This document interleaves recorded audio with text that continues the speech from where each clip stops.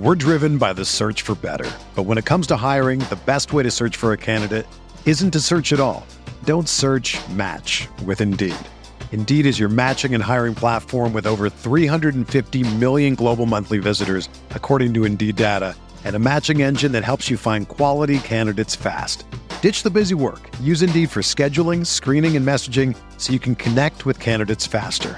Leveraging over 140 million qualifications and preferences every day, Indeed's matching engine is constantly learning from your preferences, so the more you use Indeed, the better it gets. Join more than 3.5 million businesses worldwide that use Indeed to hire great talent fast. And listeners of this show will get a $75 sponsored job credit to get your jobs more visibility at Indeed.com/Blue Wire. Just go to Indeed.com/Blue Wire right now and support our show by saying that you heard about Indeed on this podcast. That's Indeed.com/Blue Wire. Terms and conditions apply. Need to hire? You need Indeed. This podcast episode is brought to you by Coors Light. These days, everything is go, go, go. It's nonstop hustle all the time. Work, friends, family, expect you to be on 24/7. Well, sometimes you just need to reach for a Coors Light because it's made to chill. Coors Light is cold lagered, cold filtered, and cold packaged. It's as crisp and refreshing as the Colorado Rockies. It is literally made to chill. Coors Light is the one I choose when I need to unwind. So when you want to hit reset, reach for the beer that's made to chill. Get Coors Light in the new look delivered straight to your door with Drizzly or Instacart. Celebrate responsibly. Coors Brewing Company, Golden, Colorado. The Gap Factory Labor Day sale is happening now. Hurry in for the best deals of the season, 40 to 75% off everything. Plus doorbusters August 30th through September 2nd only. Tees from $4.99, logo styles from $16.99, and jeans from $19.99. Shop in-store today at Gap Factory or at gapfactory.com. That was beautiful. Very, very well done.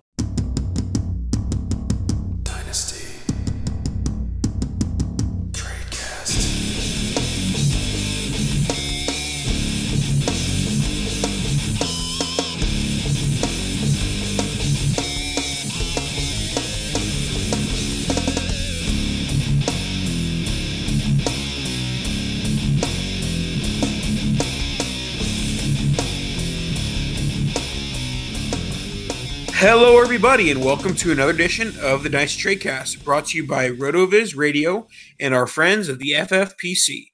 My name is Nathan Powell, reporting live from Burke, Virginia, Northern Virginia, no longer a Floridian, freshly minted Virginian, joined by a Minnesotan, my Minnesota/Canada accent, Dan Sainio. How's Minnesota? Is it hot up there? It's quite warm. That was quite the you threw in Minnesota.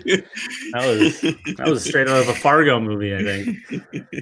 No, it's been rather warm over this direction, and we had a couple nasty storms today. It for some reason got really nice and sunny out, but that's just a little snippet into my world. You had the lovely task of driving 9 years up the East Coast, go from Florida to Virginia. So why don't you tell the folks how fun that was? It was not fun. It was a task that needed to be done, but it is probably not something we'll ever do again. We will be stopping from now on. But, it is what it is. We're here, and we're happy to be here. And also, as Eric pointed out to me a couple months ago when he guest hosted the Virginia Wi-Fi, you're going to be hearing me faster than ever because I have FiOS out the wazoo. Wow, look at this guy stepping up to fiber or something. Unbelievable. Alrighty, with my fiber intact and not the one that makes you poop, I'm going to let you guys know. RotoViz Patreon is back for a second season, and it's better than ever. And patronships start at just $6 per month. We now offer exclusive access to RotoViz Radio Slack. Dan and I are in there. Lots of other cool folks in there. You can ask us questions and gain league-winning advice from many of the podcast and writing team. Patreons also get first dibs on listener league spots. League starting soon. And in the $9 tier, you get some sweet RotoViz merch at the end of the season. Become a RotoViz Radio patron to join an exclusive community of listeners, access premium content, and do your part in helping the network to grow and continue producing high-quality, industry-leading programming. Patreon.com/RotoViz. Well, you mentioned a lot of exclusive content there, Nathan. And while we're on the topic of exclusives, as a loyal listener to this lovely podcast and all of your other RotoViz radio podcasts, you can get 10% off of RotoViz NFL Pass right now. It's available through the NFL Podcast homepage at rotoviz.com/podcast.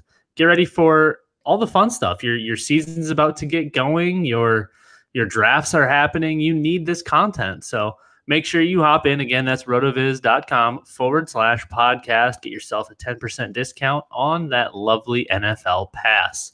And Nathan did happen to mention the Patreon to go along with the Slack channel. We definitely are in there. We also got a Dynasty specific one going.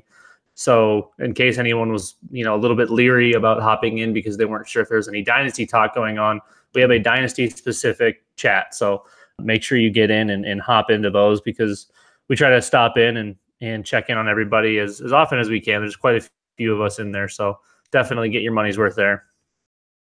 Alrighty, let's hop into the show. We're going to do some news and notes, followed by training camp battle previews.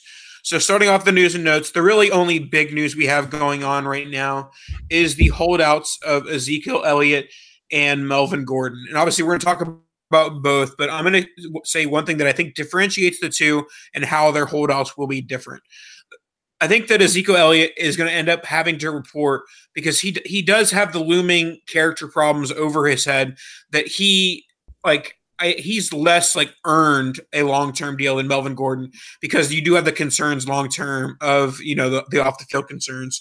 And with Melvin Gordon, you haven't anything of that sort, haven't had any major injuries really. So I think that if one of these two players is going to hold out their way into getting a long-term extension, I do think it's Melvin Gordon because of the lack of the concerns off the field / injury. But I do think that both will end up be playing week one. What are your thoughts on that?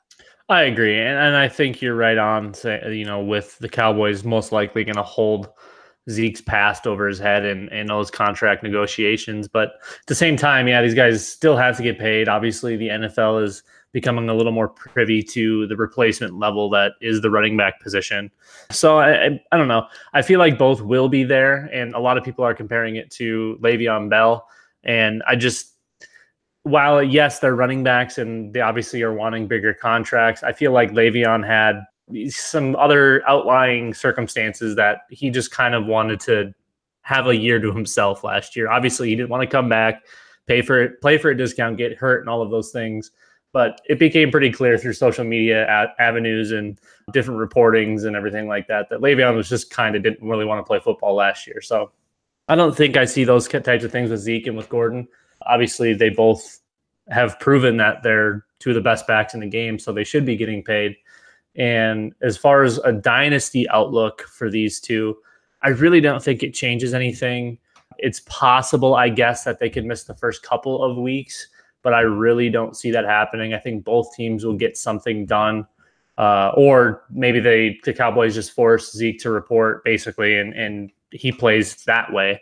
Gordon, I think, will get his money, and he'll be there week one for sure. So I don't see any long-term issues here. Obviously, they're running backs, so their shelf life is a little bit hindered to begin with. But if people are panicking and selling off, now is actually a really good time to get into an elite back in case you have an owner in your league that's really worried about it for some reason.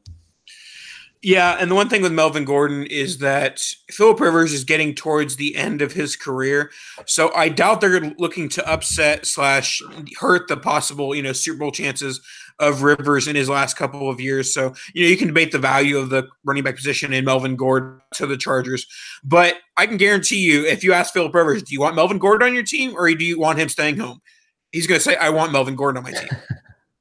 Definitely. And I think maybe the one thing that holds the Cowboys back is, I don't know how their cap situation looks, but is it potentially an issue where they might have to pick between Dak or Zeke in the coming time? If the money's not there, they're going to have to pick one of them.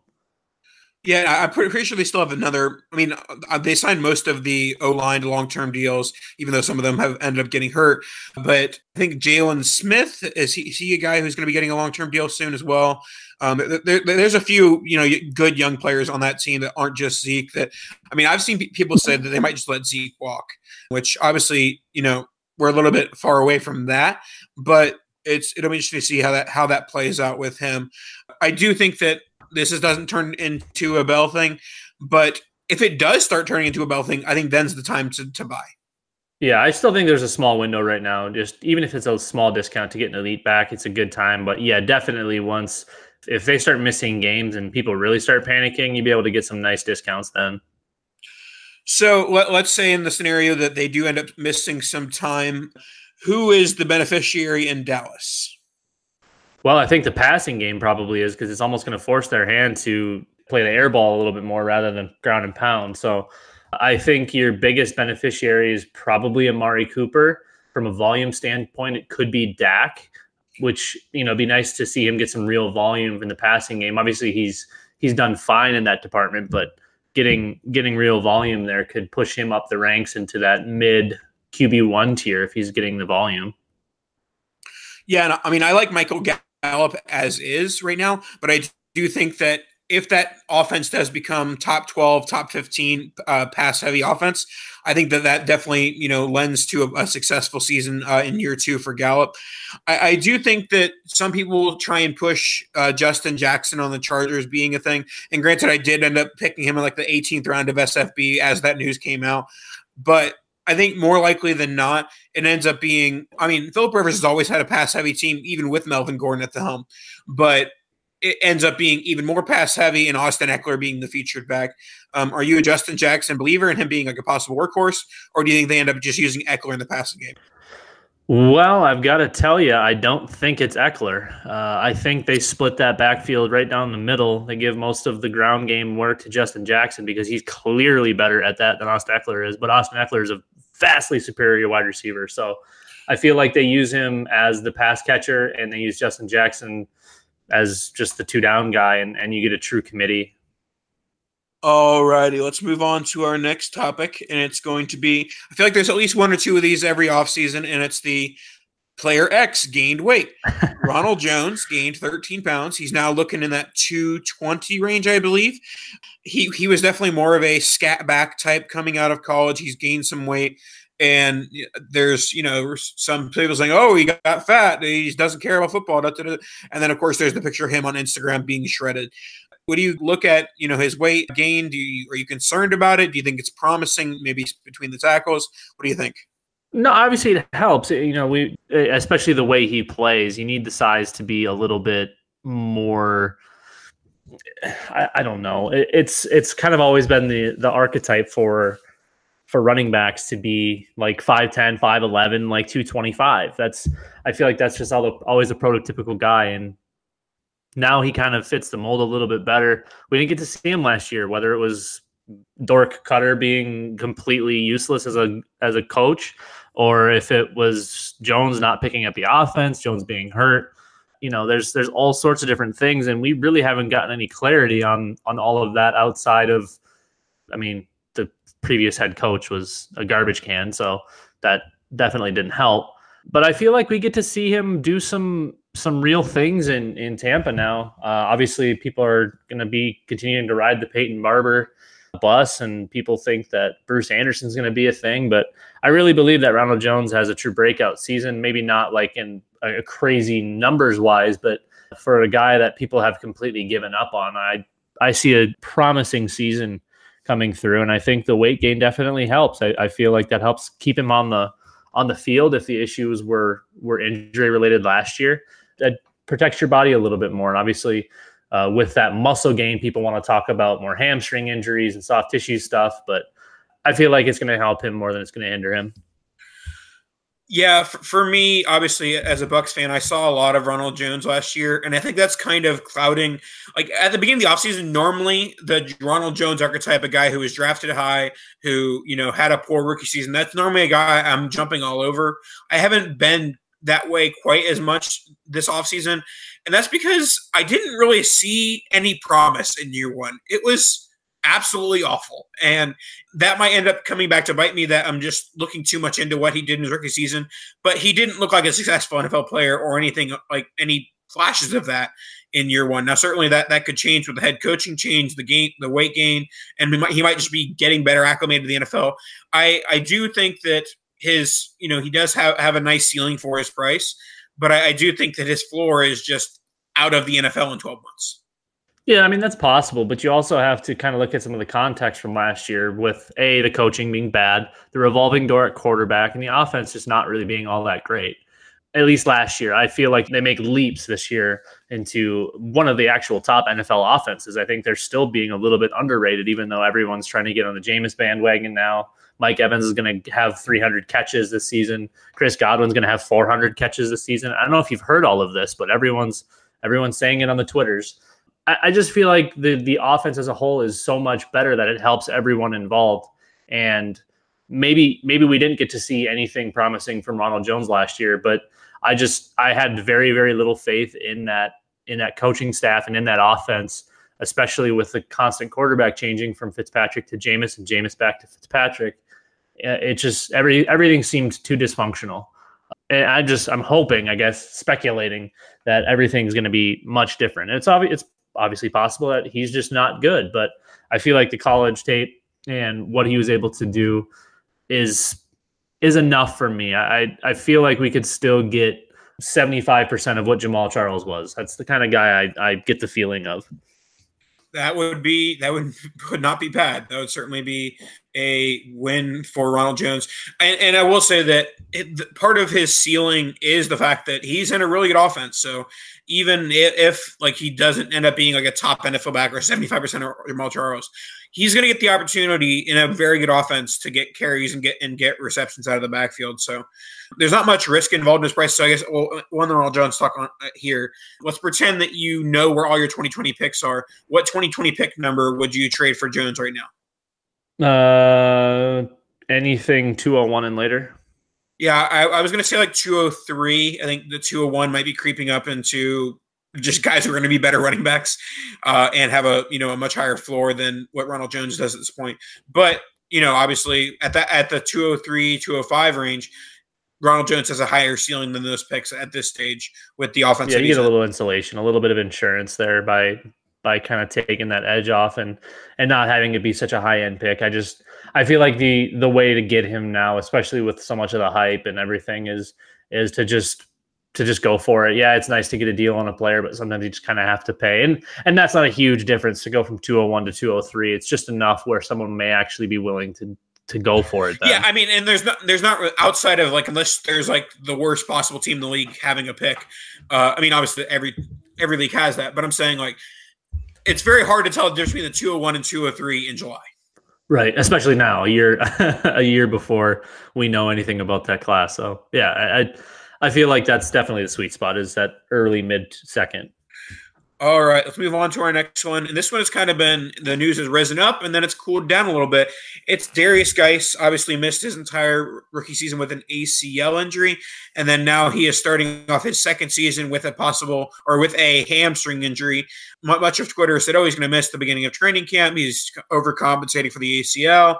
And now he's, just going to be an injury-prone young running back. But Darius Geis, who obviously, this might just be more digging into things more than it needs to be.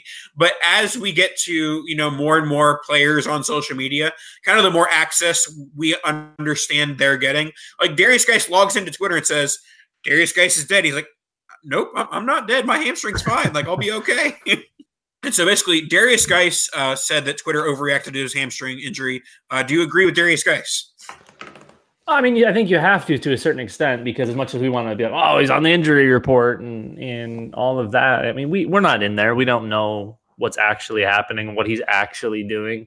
Sure, there's videos here and there, and there's news snippets here and there, but I feel like the ACL and the hamstring thing, or the post ACL hamstring thing, is a little bit more normal than a lot of people want to realize. And now they're just looking for any reason to call him a bust, to, injury prone, all of these things. And I mean, he had a significant knee injury. Coming back from that is always difficult. I mean, we're not looking at Adrian Peterson here. I mean, that guy's just an absolute lunatic. And that's just not the way everybody heals. And as great as all of the surgeries and everything new that they can do with everything, that doesn't mean that the body doesn't still have to heal. No one's Superman out there. So it takes time, and with time, he'll probably gain confidence, and everything will kind of turn around. So I'm not as worried as a lot of people are. Obviously, it's not a great sign that he gets another injury, but again, it's probably a little more common than we're making it out to be. Well, if there's a case of him missing time at all, are you jumping on the Adrian Peterson bandwagon or the Chris Thompson bandwagon? That's a good question. I think it might end up being the Bryce Love bandwagon. Ooh, is he going to play this year?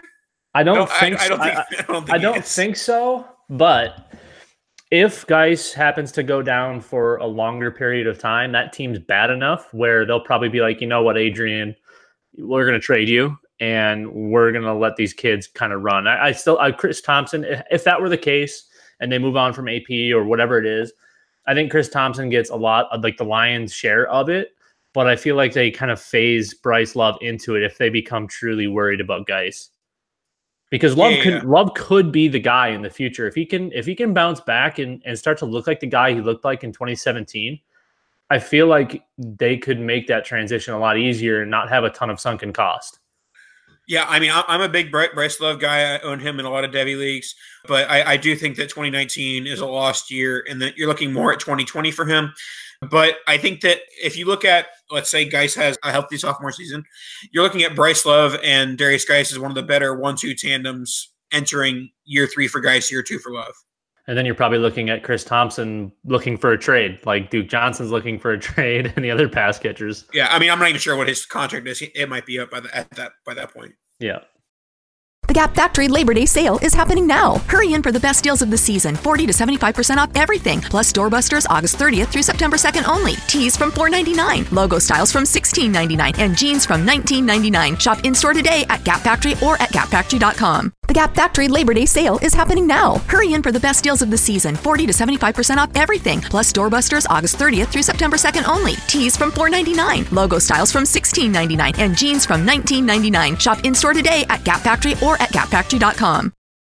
All right, let's move on to Philip Lindsay. Philip Lindsay says he's healthy. I do think we've talked about this before, how when it comes to pretty much running back, wide receivers, you're much more worried about the lower body, the legs, the knees. And of course, Philip Lindsay had a wrist injury, so not quite as big of a concern. But what do you make of the Philip Lindsay's healthy news? Well, I mean, the last guy that had a big hand/wrist injury that people went off the deep end about, and that was David Johnson. Mm-hmm. People literally lost their minds and sold him for pennies on the dollar. And I feel like people have been buying Philip Lindsay for relatively cheap this season. Now, I don't think we see the same type of production output that we were seeing.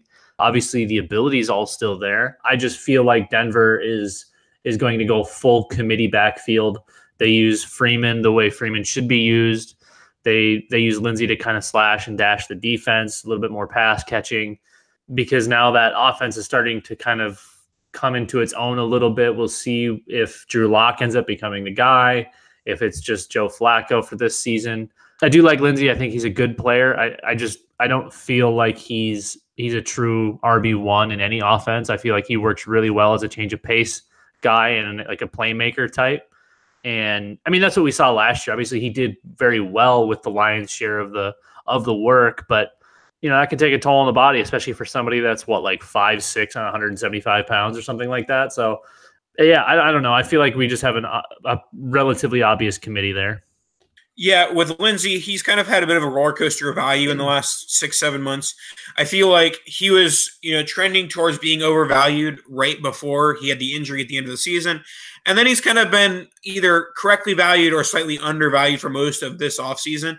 But I do think that once he starts to produce, once he shows that he's healthy, once he gets, probably the RB1 carries to start the season, that's when he will kind of rocket back up to being overvalued, where people will say, oh, well, Phil Lindsay's so much better than Royce Freeman, so forget Royce Freeman. And, obviously years down the road, we could end up proving ourselves wrong. Like, why did we even care about Royce Freeman? But I do think that for now, he's a legitimate threat to Lindsay in his long-term outlook. So I do think that he's undervalued right now, but he's going to have a sell opportunity very soon. Right. Yeah. The obvious thunder and lightning comparisons and, the cliches, just, it seems too obvious for it to not be the case. I was a little bit leery of Royce Freeman coming out, but he went to a pretty promising spot with some decent draft capital. Early third pick that's relevant draft capital. So Obviously, Philip Lindsay didn't have that draft capital, and we actually got to see him on the field last year doing the right things. We didn't get to see as much of that from Royce Freeman. Now, Royce Freeman didn't have an absolute polished turd of a season, but we didn't get to see enough, I don't think. So hopefully they kind of take the training wheels off and they kind of let him do his own thing this year, and we'll see. All right, let's move on to our last news and notes. You tell me that you saw some Twitter sphere Emmanuel Sanders videos. Yeah, there was a little practice clip of him doing some footwork drills, running like a really quick out route or something like that. And he looked super explosive, did not look like he was coming off of an Achilles or whatever. He had an Achilles, right? Yes. Yeah, it definitely didn't look like he's coming off an Achilles. He looked explosive. His feet looked good. Posture, body looked good. Everything looked right. So Emmanuel Sanders could be one of those guys, who just keeps sliding down the boards because no one comes back from an Achilles. No one comes back from an Achilles. And got to be honest, he looked good. And he's already been just ultra productive in his career as it is. And with no true number one in that offense, obviously we want Courtland Sutton to be that guy. And we think Deshaun Hamilton might be able to play some ball. Emmanuel Sanders is pretty clearly the best wide receiver, even if he's only 90%. Maybe he doesn't get all of his speed back. Maybe he doesn't get all of his burst back.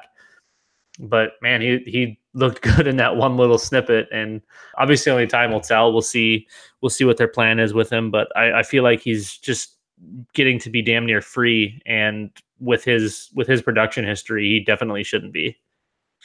Yeah, I mean, from a dynasty perspective, I'm fine throwing a third-round pick at him. I'm not sure I'm investing a second-round pick on a guy that doesn't really have any sort of guarantee for short or long-term production.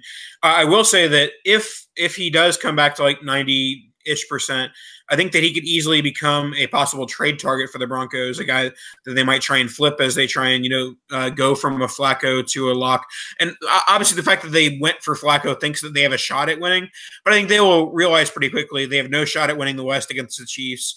They have no shot at, really anything in the AFC. So I think that they become sellers. As much as there is like sellers in the NFL, the Broncos could be sellers at the deadline. So maybe Sanders is one of those guys that they sell. But yeah, I'm in purely like I'll believe it when I see it mode with him. But I think that it's fine to pay a third right now if you're looking to get that short-term production and you think you're going to get it from Sanders. Man, I think I'm still giving up that second for Sanders, maybe late second. I don't know that I'm diving anywhere up above that 207 range. I think that's probably the absolute peak, and I'd probably want something coming back with him.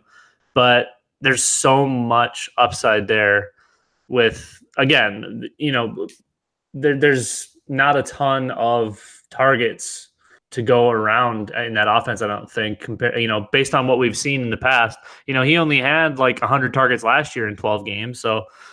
And he only played 12 games the previous season too. So maybe we're looking at a 12-game season from Emmanuel Sanders if he misses some time, because it seems to be the clear trend. 100 targets over that span is pretty solid. It seems almost too good to be true at what everyone's trying to get rid of him from what I've seen. Alrighty, you know what you don't want to get rid of? The FFPC. Hi, RotoViz fans. Allow me a brief second to tell you about our good friends, the FFPC, the home of season-long high-stakes fantasy football. It's been 10 years since the FFPC filled their first Dynasty League, and now they've grown to the world's largest Dynasty League commissioner, with leagues as high as $5,000 to enter. FFPC leagues are active and competitive, and not a single league has ever folded. Brand new Dynasty Startup Leagues are forming right now, starting at $77 and up, in Standard, Superflex, and Best Ball formats. And for those of you ready for the greatest challenge, take a look at this year's FFPC main event. What is the main event exactly? It's the world's biggest event in season-long fantasy football, and it's coming with you a $500,000 grand prize, $500,000, and over $3.1 million in total prizes. Come to Las Vegas for a 3-day weekend of live drafts and festivities at Planet Hollywood Resort and Casino, or draft online from the comfort of your home in your boxers. Find out more about the main event deadline coming up in just a few days on Monday, July 22nd. Go to myffpc.com and register now. That's myffpc.com, the home of season-long high-stake fantasy football. That was beautiful. Very, very well done. Yeah. Hopefully the fans. But just to clarify in the ad, drafting in your boxers is the optimal way to draft. I'm just glad you cleared up that $500,000 is $500,000. So I wasn't sure what that was until you cleared it up. So thank you for that. All right. So second segment of today's show, we're going to talk a little bit about the training camp battles. We always have them every year. It's fun to talk about. It's fun to speculate. It's fun to think about what could be. So one that started this offseason relatively early, the Miami Dolphins went out and got Ryan Fitzpatrick. And then not too long after, they went out and got Mr. Josh Rosen off of the Cardinals for, just a steal of a trade. So first camp battle, Josh Rosen, Ryan Fitzpatrick. How do we feel like this shakes out early? And do you think there's any long-term ramifications for Rosen as far as confidence goes if he doesn't beat out Fitzpatrick for the start of the season? Do you think that kind of hurts him mentally? I think that there are similarities in this camp battle as there were with not necessarily a camp battle, but the back and forth between Winston and Fitzpatrick last year. And I think that the Dolphins and their new, basically Patriots revised coaching staff will decide that they can't start Rosen and then bench him for Fitzpatrick. So what they can do is they can start Fitzpatrick, and then when Fitzpatrick does what he does and has a few 3 touchdown games and then has the inevitable 4 interception game, then they can go into Rosen when Fitzpatrick struggles. I think that if you start with Rosen in week 1 and go to Fitzpatrick in week 4, you're basically saying, okay, that second round pick we get for Rosen, it's over. He all we have to do is maybe salvage it by making a trade next offseason. And the Dolphins are one of the teams being mocked as, having a top 3 pick next year. And this is one of the quarterback battles. It's important for redrafting. I saw many people stacking Rosen and Fitzpatrick in SFB. But in terms of dynasty, if the mock drafts are all correct, whether it be Vegas or just, people prognosticating, the Dolphins are going to draft another quarterback next year. If they end up with one of those high picks, I think they almost have to.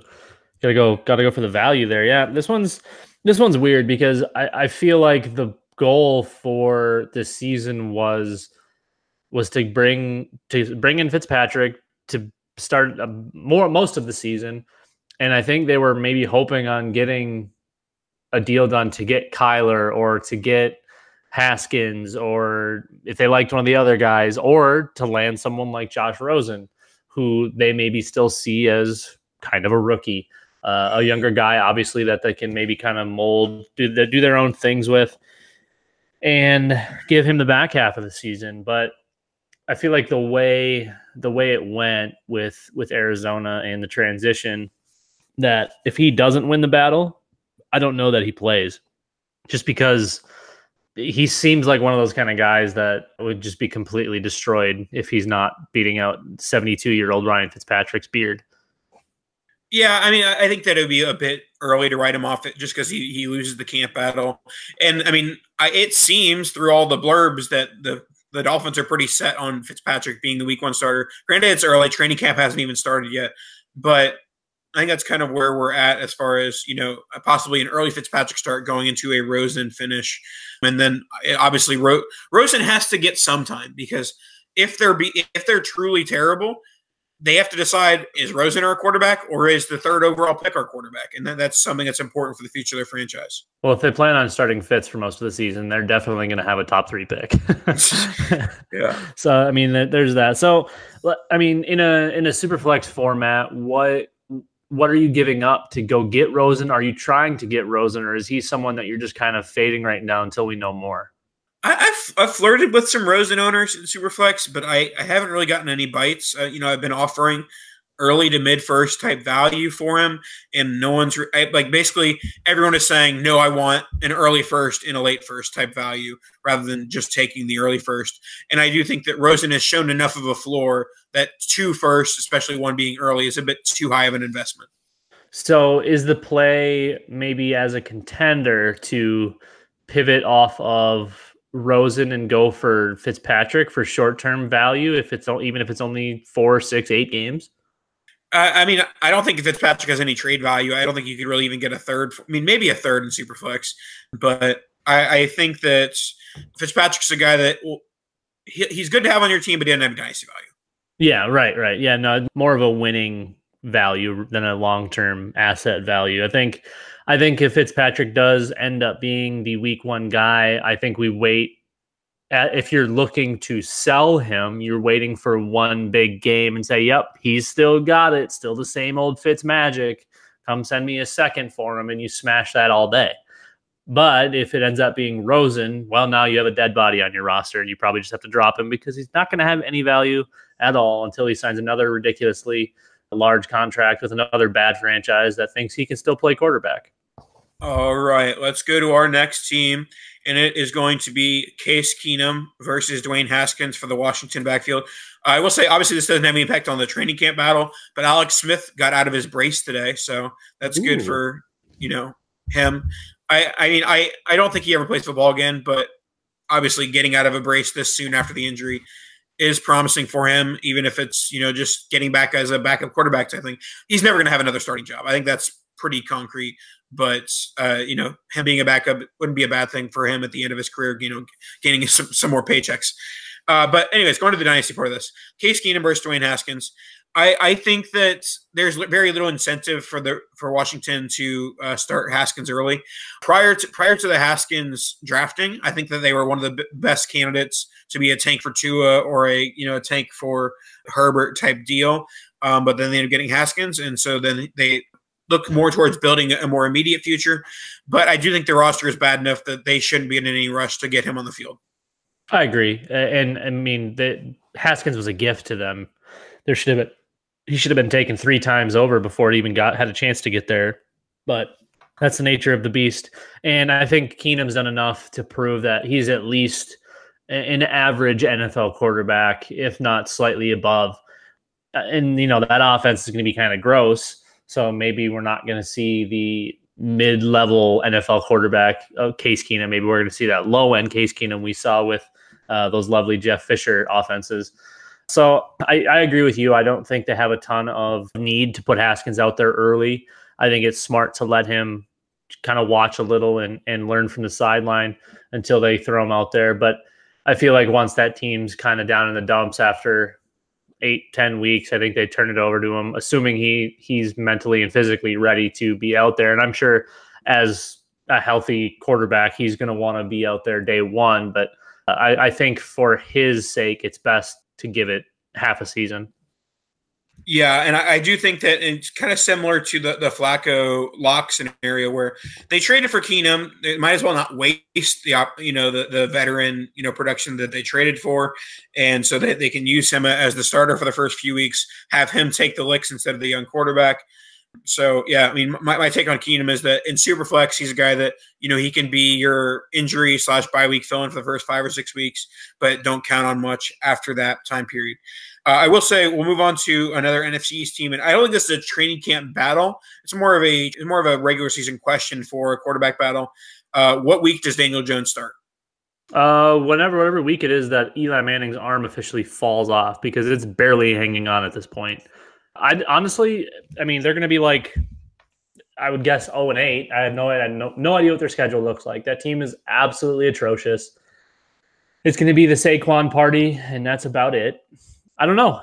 I'm sure there's going to be a point where Eli just fully gives up, right? He has to. That team's going to be so bad, and he's just going to take an absolute beating back there. Yeah, I don't know. I can't imagine they get through 8 games with Eli. I'd say week 10, week 11 is when Daniel Jones gets to start, when they decide that fighting this Eli Manning battle isn't worth it. And I mean, they do have, it's not a bad offense for a young quarterback to go into. I mean, if Dwayne Haskins was entering this Giants offense, we'd be talking about him as the locked-in 102 in Superflex, a possible top 10, top 12 dynasty quarterback. And granted, he's still in that conversation somewhat now.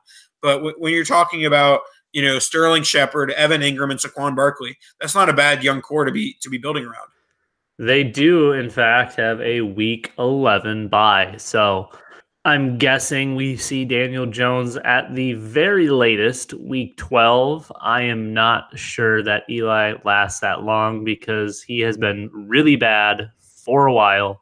Sorry, Dynasty Frank. I know you love your boy, but he's horrendous. And the problem is they're not really upgrading. They're Benjamin Buttoning Daniel Jones. He's Eli. They're the same person, just not quite peak Eli, and I don't think he ever gets to peak Eli. I think Daniel Jones is exactly what Eli is now, and that is his foreseeable future. All right, let's move on to our next one. This one we've kind of hit on a lot, but we'll just review it a little bit. The Patriots backfield of Sony Michel, Damian Harris, and James White. I will say I drafted James White in SFB. He's going to get that 50 receiving yard bonus every single game, 100-yard bonus most games. But I will say that he's going to be the most consistent of this bunch. I think he's going to get his every game. And I think it'll be more of a switching off game with Michel and Harris. I do think that if one of those is going to be the locked in RB1, I don't think that either of them will be, but I think that Michel is the one that profiles as the one who can get the workhorse carries. He was the first round pick. He did have some big carry games in the playoffs as well. So I think that it ends up being, a committee mess as far as fantasy, and White ends up being the best fantasy asset. I think he's definitely the most constant one. I don't know that he'll necessarily be the best, but the most constant, the most consistent. I mean, last year he had 120 some targets, so I don't feel like we see that James White. But the previous 2 years, he had 72 in 14 games and 86 in a full season. So I feel like 90 is definitely in play, and probably a pretty solid floor to go based off of. Obviously, I don't think we're seeing 123 target James White in 2019. That seems kind of crazy, but anything's possible, I guess. I do agree that White's going to be lovely in the SFB. Congrats on that pick. And then the Harris and Sony Michel thing, this is just going to kind of be messy. We're back to the Patriots of old where they're just a headache. You want everyone to produce. You want everyone to do something. And maybe that's the case. Maybe there's enough backfield touches and they just completely start to phase Tom Brady out from having to even play quarterback. And he's just handing it off 45 times a game.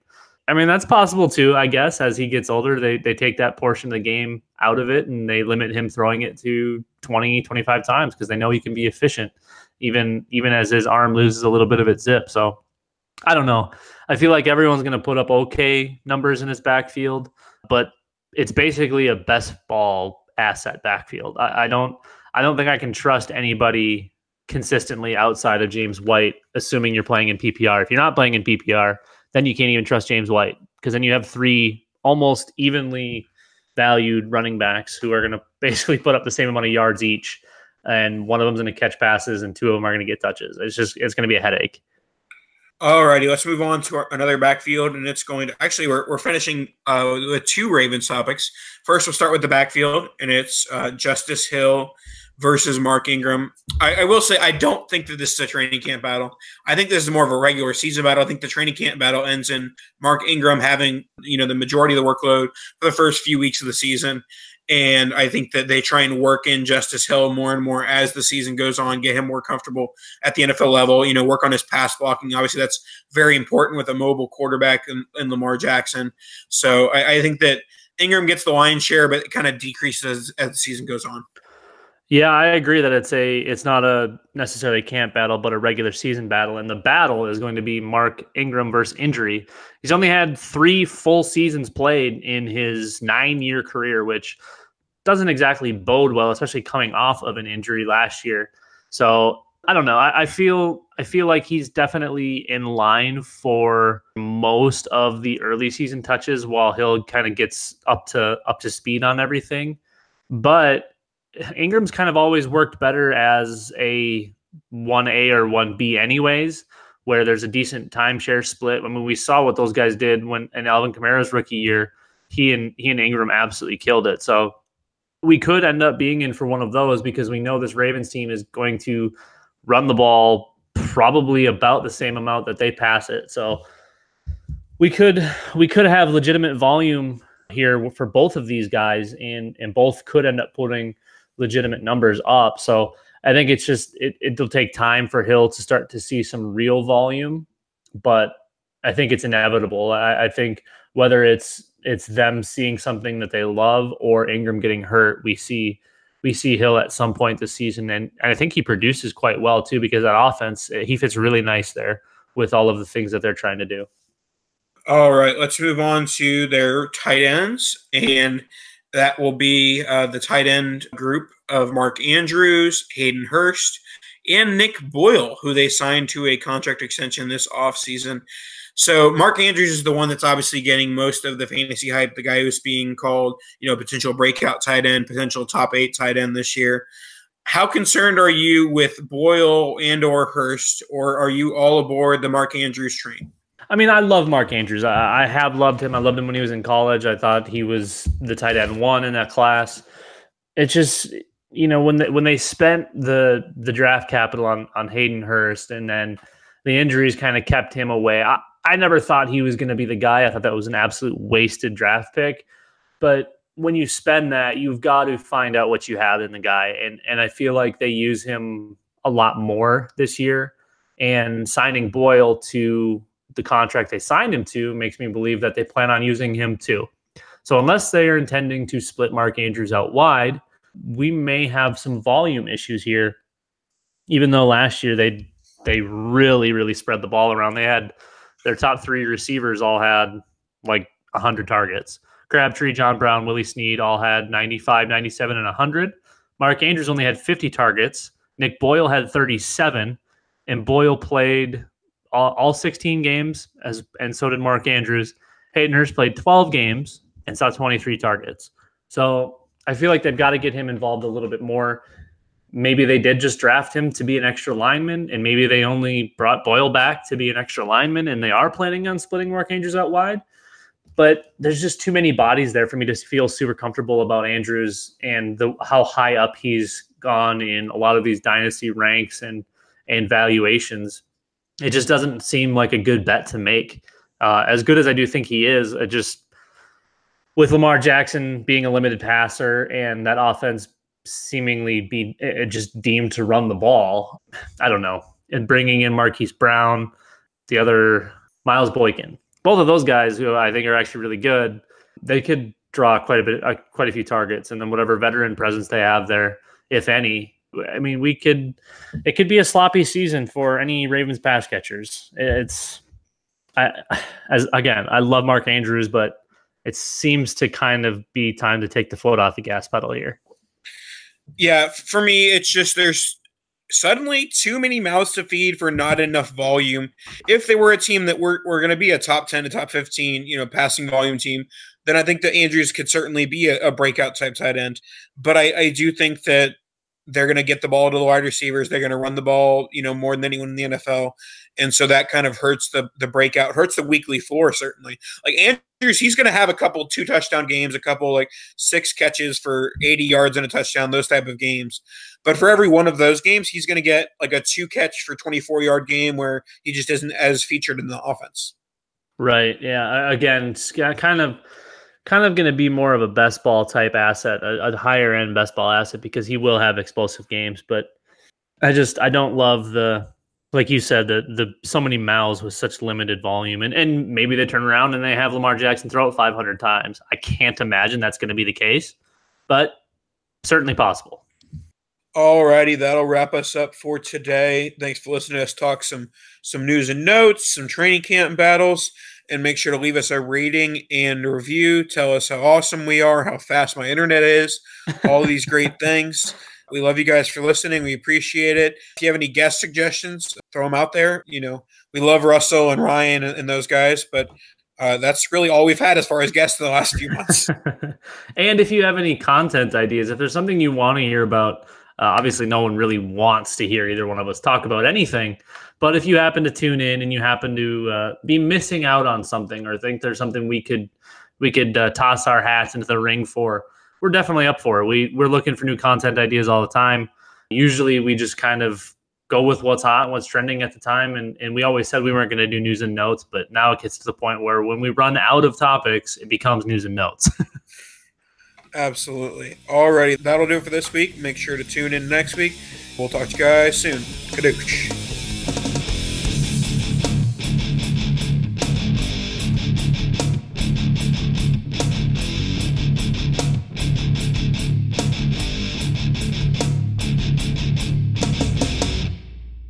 The Gap Factory Labor Day sale is happening now. Hurry in for the best deals of the season, 40 to 75% off everything, plus doorbusters August 30th through September 2nd only. Tees from $4.99, logo styles from $16.99, and jeans from $19.99. Shop in-store today at Gap Factory or at gapfactory.com. The Gap Factory Labor Day sale is happening now. Hurry in for the best deals of the season, 40 to 75% off everything, plus doorbusters August 30th through September 2nd only. Tees from $4.99, logo styles from $16.99, and jeans from $19.99. Shop in-store today at Gap Factory or at gapfactory.com. Sugar Ray Leonard, Roberto Duran, Marvelous Marvin Hagler, and Thomas Hearns. Legends, whose four-way rivalry defined one of the greatest eras in boxing history. Relive their decade of dominance in the new Showtime sports documentary, The Kings, a 4-part series premiering Sunday, June 6th, only on Showtime. It's happening daily. We're being conned by the institutions we used to trust. The mainstream media is distracting us with meaningless headlines instead of focusing on the harsh realities facing American families. Time is short before something big happens, and that's why so many folks are preparing. They're becoming self-reliant by investing in emergency food storage from My Patriot Supply. Go to MyPatriotSupply.com and secure 4-week emergency food kits for each member of your family. Each kit contains tasty breakfasts, lunches, and dinners, averaging over 2,000 calories per day. Save $50 on each 4-week food kit you purchase. Plus, get free shipping on Ready Hour 4-week emergency food kits. You're not ready if it's not Ready Hour Foods. At My Patriot Supply, you can also get solar power generators, water filtration units, heirloom seeds, and survival gear. Order by 3 p.m. and your unmarked boxes ship the same day. Shop MyPatriotSupply.com today. MyPatriotSupply.com.